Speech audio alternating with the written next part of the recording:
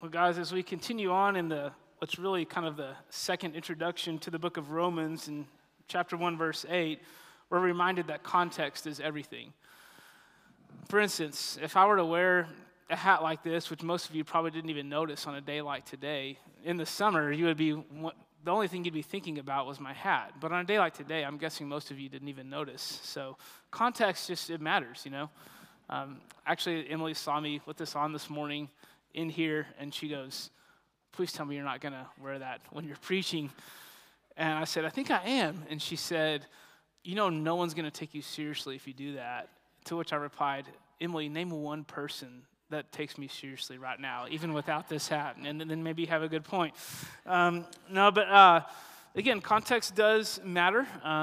Think about for a second if you were to open a random book. Maybe you're at a friend's house, see a book sitting there, you open the book, you go to a random page in the middle of the book, it's underlined, it says something like this: "By the time I got home, my wife had already boxed everything up." I mean, that could mean a lot of things, right? Like there's a context in which that could be like really, really bad, and a context which that could be just a really industrious wife who's getting ready to move, right? It all depends on the context. Or if you turn to another page and it said, "I looked my best friend in the eye and I said, I think this is where we part ways." Well, I mean, who knows, right? They could be on a mission and they're just kind of divide and conquer, or it could be like a really bad breakup, right? Context is everything. And so I think sometimes when we think about going into a new book of the Bible and all the historical context, the author, when it was written, what was going on, sometimes it can be tempting to look on that stuff as kind of heady academic knowledge that's really not very practical, but it really does matter. And we're going to be in Romans for a good bit. And so I do want to spend some more time today. I know Lance did some last week as well. But talking about some of the historical context about this book, why it was written, when, who, all those kinds of things. So we're going to walk through that. And then in the second half of the sermon, we'll look at the specific passage more through the lens of what can we learn, how can we take the things Paul is saying here and be encouraged to live for Christ in our own lives. So again, this first half will be more the context of the book. A lot of it will be from the text today. Some of it's more from just historical things or things we piece together through other parts of the book. So a couple things on that. Number one, the date. It was written in AD 57. One of the reasons I think that is noteworthy is that this is later on in Paul's ministry. Right at this point, Paul has been planting churches, doing ministry for quite some time. This is after, or he probably wrote it during, rather, his third missionary journey. He's been preaching the gospel, starting churches for a good while now. And so that's when it was written. The author is, of course, Paul. We've mentioned that. You guys probably know that by now. Lance talked a lot about that last week. But again, just noteworthy, Paul's writing this. He's in the city of Corinth, and he's on his third journey. He's on his way back to Jerusalem, taking the offering from the Gentile churches to the church who was struggling in Jerusalem. He's been collecting that offering on his way. And then at that point, he plans to stop in Jerusalem and then go back to Rome. And so that's what's going on as far as the author. The audience, we're going to spend a little bit more time on this. The audience is the churches in Rome. There's a passage that we covered last week where he mentions the Christians in Rome. We're going to see in chapter 15 and 16 of Romans where Paul talks about the fact that he wants them to greet this church and that church. So that kind of what we see is that it's not just one church in Rome, it's likely multiple churches, but who kind of operate in unison to where he can address them as one church or address them specifically as individual churches. So, but the audience is churches in Rome.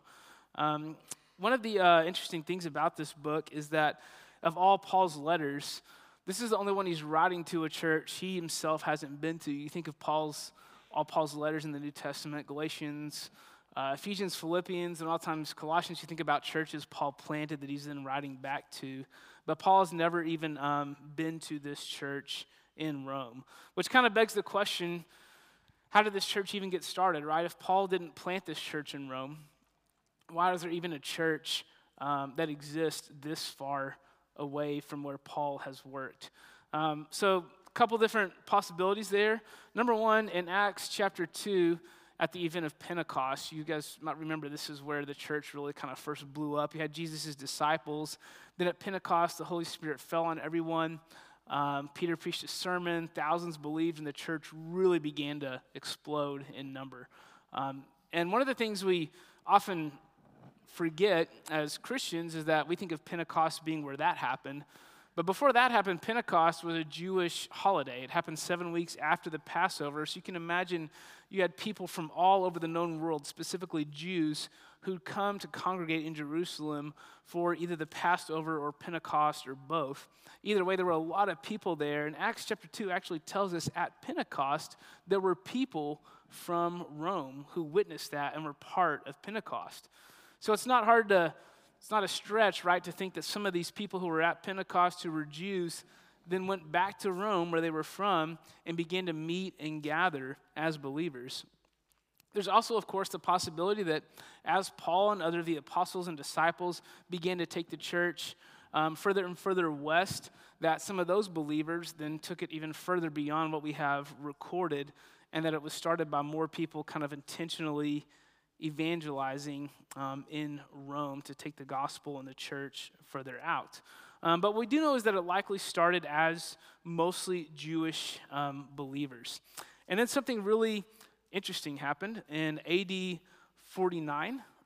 There was an event that's recorded both in Scripture and extra-biblical sources where an emperor named Claudius kicked all of the Jews out of Rome over some dispute, something he was tired of. So the city of Rome was just wiped out of Jews. And so they all had to leave. They weren't killed. They just asked to leave.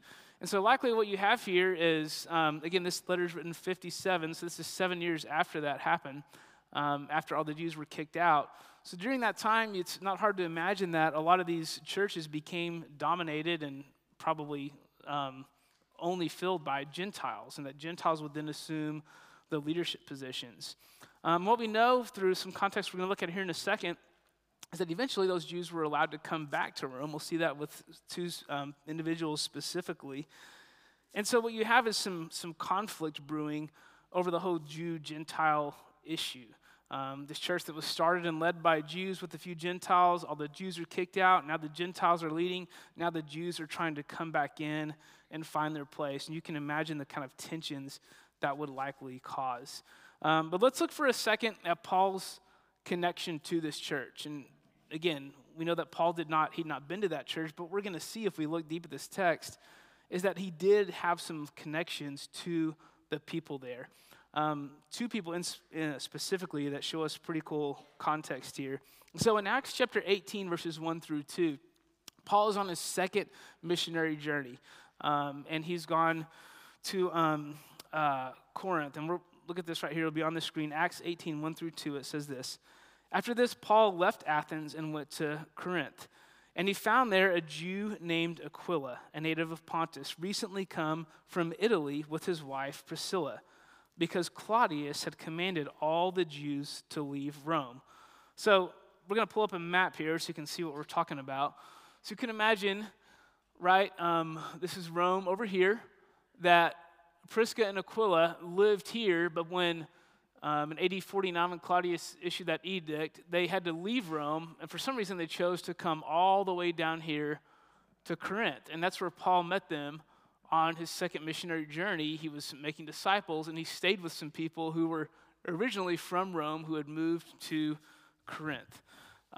So he's talking to them. It's about 617 miles away as the crow flies. So they not only left Rome, they went a long ways away to Corinth for some reason.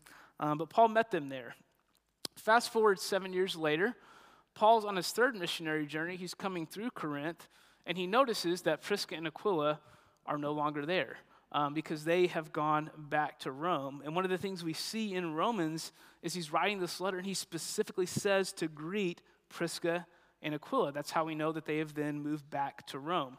Romans 16, 3 through 4, when Paul's doing kind of his final greetings at the end of the book, he says, "Greet Prisca and Aquila, my fellow workers in Christ Jesus, who risked their necks for my life."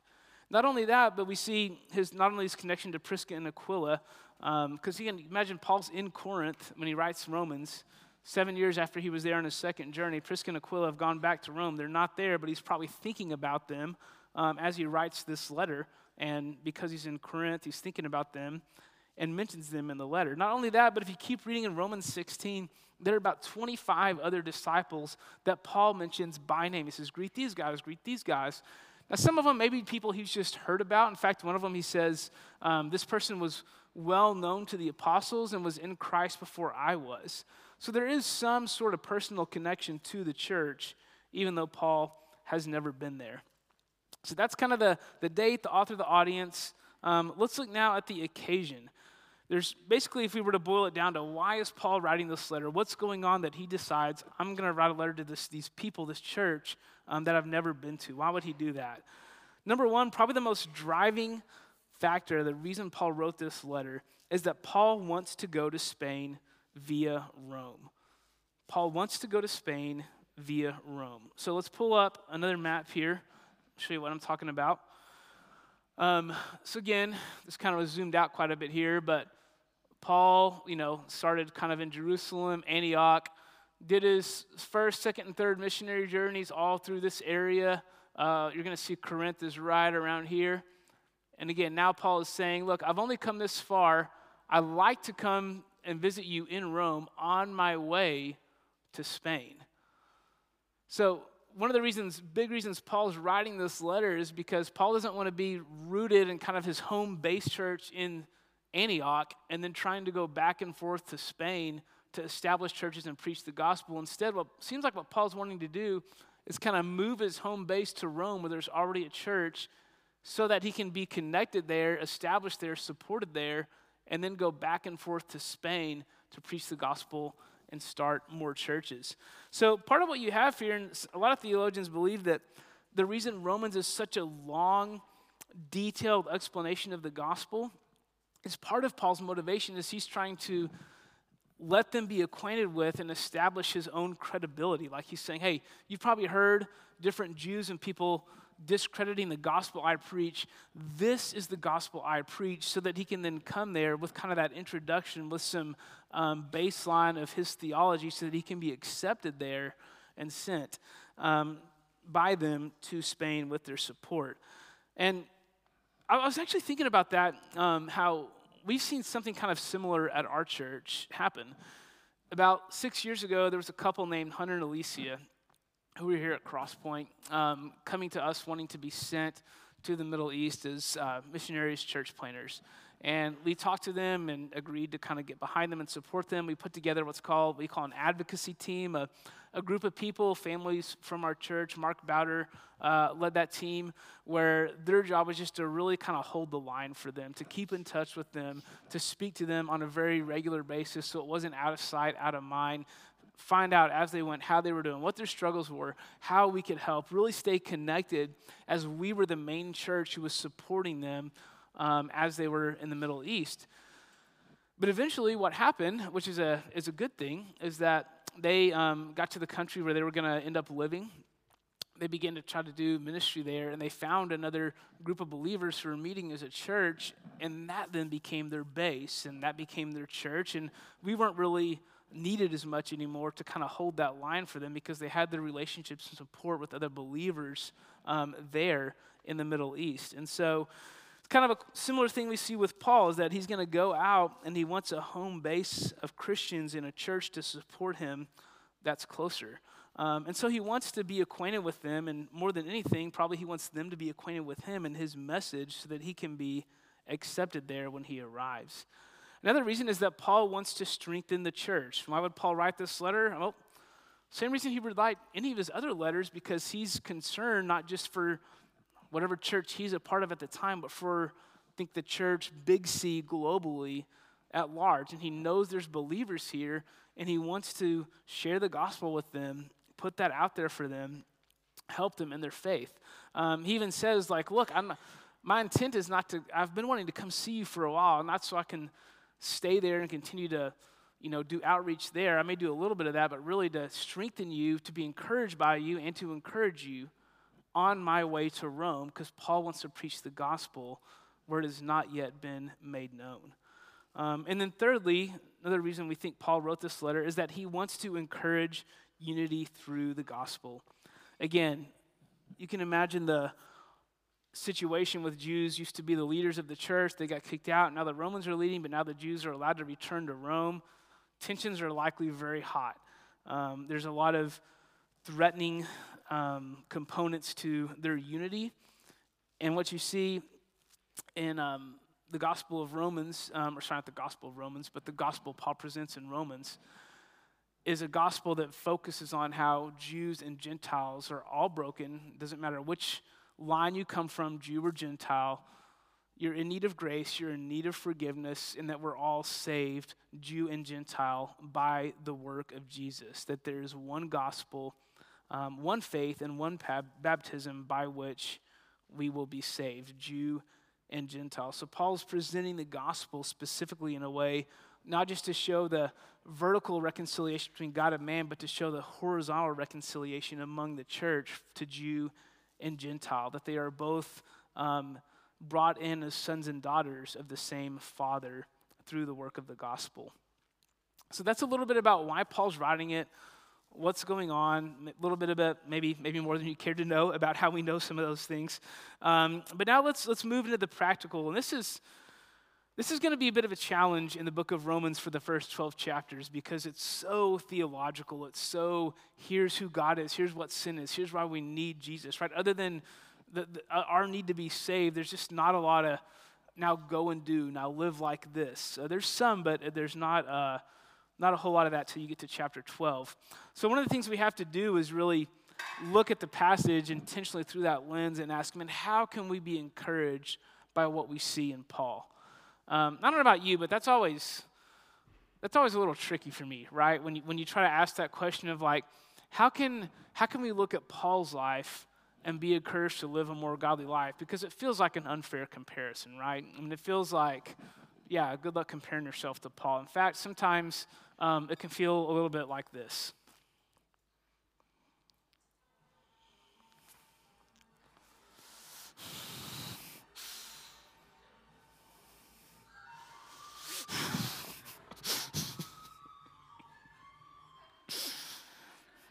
I don't know about you guys, but that's often how I feel when I'm like, how do we look at Paul's life and be encouraged in our own lives? Like, yeah, that can be more discouraging than encouraging if we're not careful. But the reality is, all the things Paul says in his letters, he's writing it to like normal folks like you and I, right? He's writing it to people who are just part of a church trying to learn what it means to follow Jesus and order our lives around the gospel. And so I want to look at a few things that we can kind of draw out from this text, just as we see Paul's heart, Paul's desires, and how that can encourage us. So we'll look at 4 things here. Number 1, we should find encouragement from other believers. We should find encouragement from other believers. Look in chapter 1, verse 8. He says, "First, I thank my God through Jesus Christ for all of you, because your faith is proclaimed in all the world." So we see what Paul is encouraged here by is not anything they said to him or anything they did for him, but what Paul is encouraged by is just the fact that they exist. Like just the fact that there is a group of believers meeting in Rome that for whatever reason, their size or their impact on the community or just their reputation as this kind of outlying group of Christians, for whatever reason, everyone in the known world, all the churches know about this church in Rome. And Paul's encouraged just by the fact that they're there. And I think that's something we probably take for granted here in, Rockwall, Texas, right? Like if you were to meet someone at the store or say you're like at one of your kids' sporting events and you meet another parent and you find out they go to this church and another church, you wouldn't be ecstatic and like, oh my gosh, another Christian here in Rockwall. This is amazing, right? You wouldn't have that response because it's pretty common here, right? But I think because of that, we often forget how special of a thing it is just to encounter a brother and sister in Christ. I remember being in Germany, and 2 different times this happened when the organization I work for, IGO Global, we were leading mission trips to Germany, specifically some cities where there's just very little prominence of the church. There are believers there, but nothing like what it is here in terms of percentage numerically. And we were on a train, kind of a hour-long trip on a train, going from one city to another. We're just sitting down on benches, and there was a group of kind of single guys, like young 20s, maybe young 30s, sitting up the aisle and to the left of us, and they just kept kind of side-eyeing us, and I didn't know if it was because we were speaking English or it's because how we were dressed. We didn't look as hip as the Germans did, right? Maybe we gave ourselves away in that. But they kept kind of just looking at us, and they would kind of talk to each other and say something. Finally, one of them came over and sat next to us and said, "Hey, my buddy and I were just talking, and we're Christians. Are you guys Christians?" And it just meant the world to them to just like get to bump into someone on a train that was clearly, for whatever reason, a Christ follower. Maybe that was just kind of the Holy Spirit convicting us or saying that to us. It was kind of the same for us. We've been there for a while trying to share the gospel with folks and getting a lot of rejection. It just seems like, man, a lot of people just don't want anything to do with Jesus in this place. These guys come along, and there's just this very rich level of encouragement that happens there. That happened a second time, a different year, in Germany on a different train where there was a girl, I think her name was Christine, that she was on my team. And same deal, like a couple seats up, there was a lady, an older lady, well, not old, but like, 40s, 50s, middle age. And she was just sitting there, and she just looked kind of dejected, a little sad. And sorry about the old thing. That was a little weird.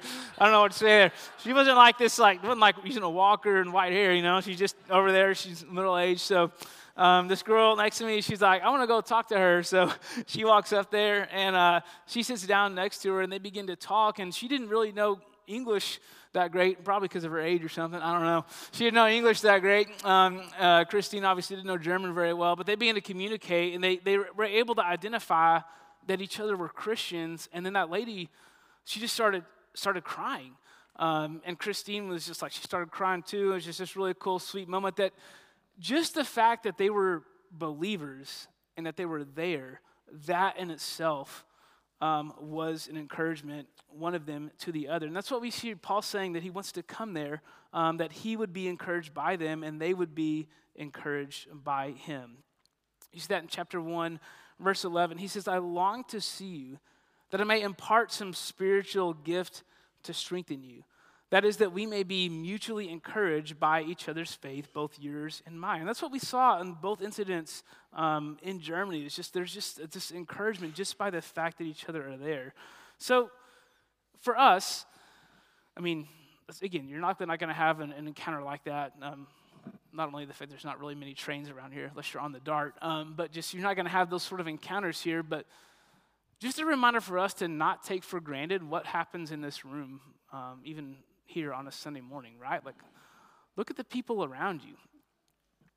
There ought to be some encouragement that you're not alone in this. That as you are trying to follow Jesus and order your life around his instructions, there's a lot of other people around you trying to do that too. And just the presence and the company of other believers, just the fact that each other exists and we can see and hear each other in this room ought to be a great source of encouragement to us.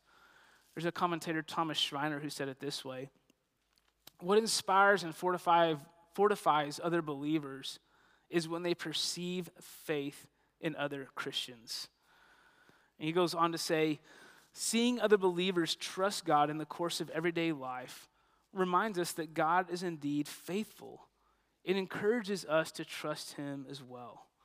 And if you're connected to a small group here, if you just have other people in your life who are also Christians, you've seen this very thing at play where one of your brothers or sisters in Christ is maybe going through a difficult thing, or maybe just the way they handle a specific situation, which really shows that they're really leaning on the Lord in that situation. It's an encouragement for you to do the same as similar situations come up in your own life.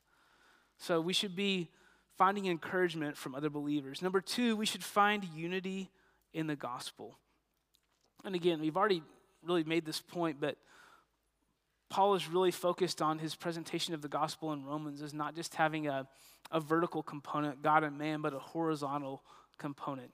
And I think about the fact that what you're going to see later on in the book of Romans is Paul uses these examples of like kind of the natural citizens of the kingdom being Jews, right? Because they were chosen by God, called by him way before Jesus showed up on the scene, right? And then you've got these Gentiles who are almost seen as like grafted in or adopted into this family of God, coming in at a later time in a different way. But what Paul is saying is like, look, no matter how you got here, you're here now, and if you're in Christ, you're a Jew and Gentile, you share the same Father. That makes you brothers and sisters in Christ. You're one family, and it's all you got. And I couldn't help but think about families in our church that have, I know several that have some kids who are adopted and some kids who are biological, and my family does not have that. We have only 3 biological kids. None that are adopted, but I would certainly imagine that in a family like that, if you had kids who were adopted, like one of the things you would want to not happen would be for there to be any kind of a rift or jealousy or bitterness or anything like that between one group and the other, right? You would probably be reminding them and encouraging them, just like we do with our kids when they fight with each other every once in a while, is that, look, you're family. This is your brother, this is your sister, this is all you got. Like your friends are going to come and go based on your location, your stages of life, but your family, this is who you have. And one day Mom and I will be gone, and you have each other. That is your family, treated as such.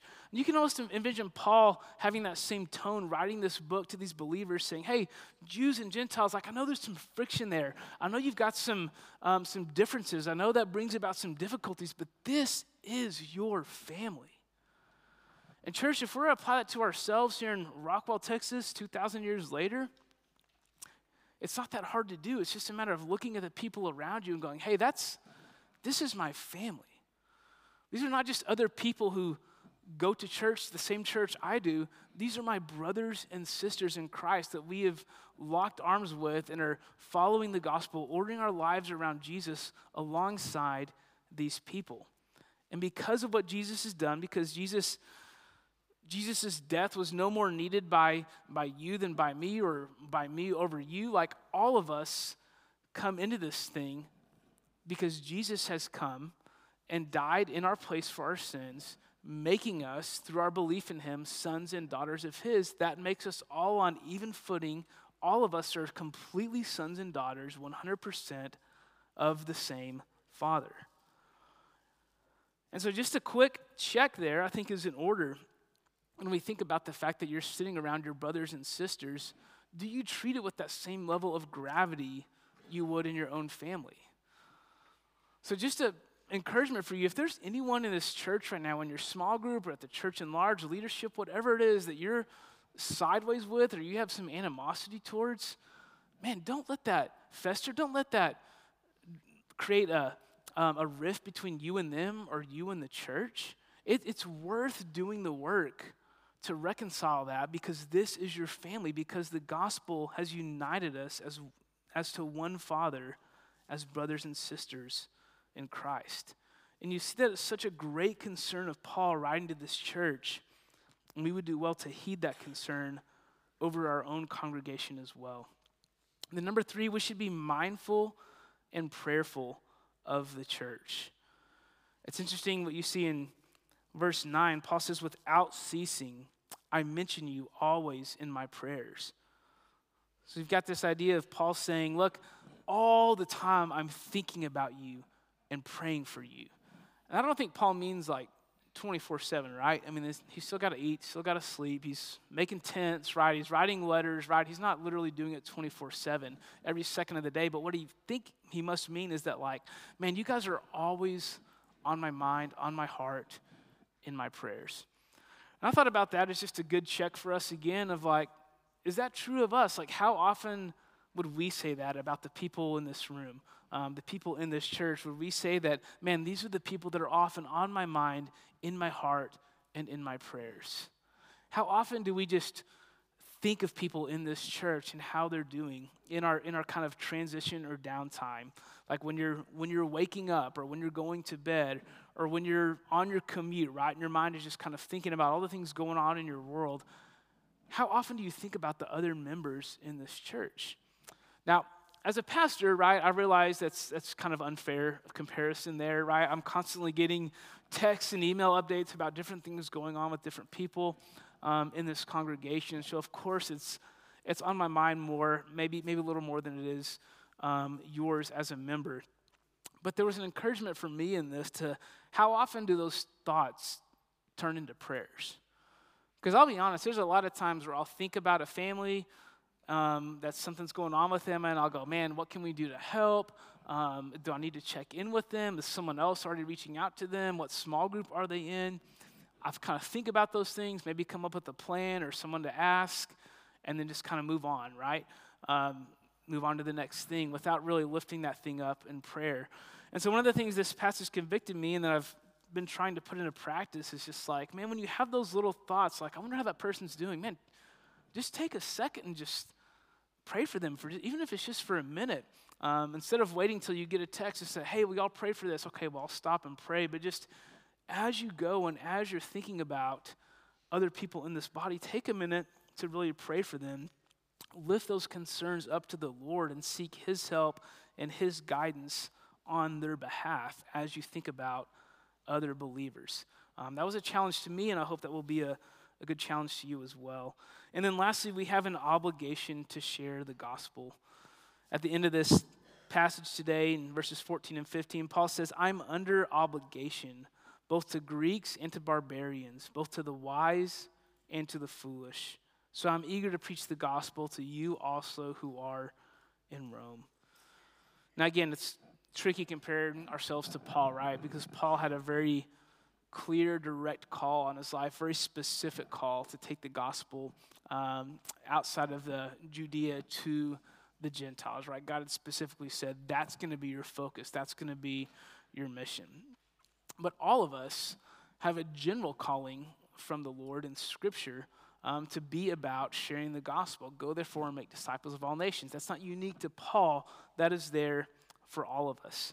And so when we consider that word obligation is that sense of being compelled, right? It's that sense of feeling responsible, feeling like, man, I really should do something about this. I really should share the gospel with this person. It's incumbent upon me to do that. I feel compelled to do those things. And so just an encouragement for us in that, like, man, even if it's not going to a specific place like Paul had been commanded and made it his ambition to do, maybe it's just even the people around you. And so just take a second and ask yourself, like, who are the people that don't know the Lord that the Lord has brought into my life? And I'm not even going to talk about actually sharing and starting that conversation, all that. Just step back even further from that and just, based on this text, do I sense that obligation? Do I feel responsible to share the gospel because God has put someone in my life that doesn't know about Jesus?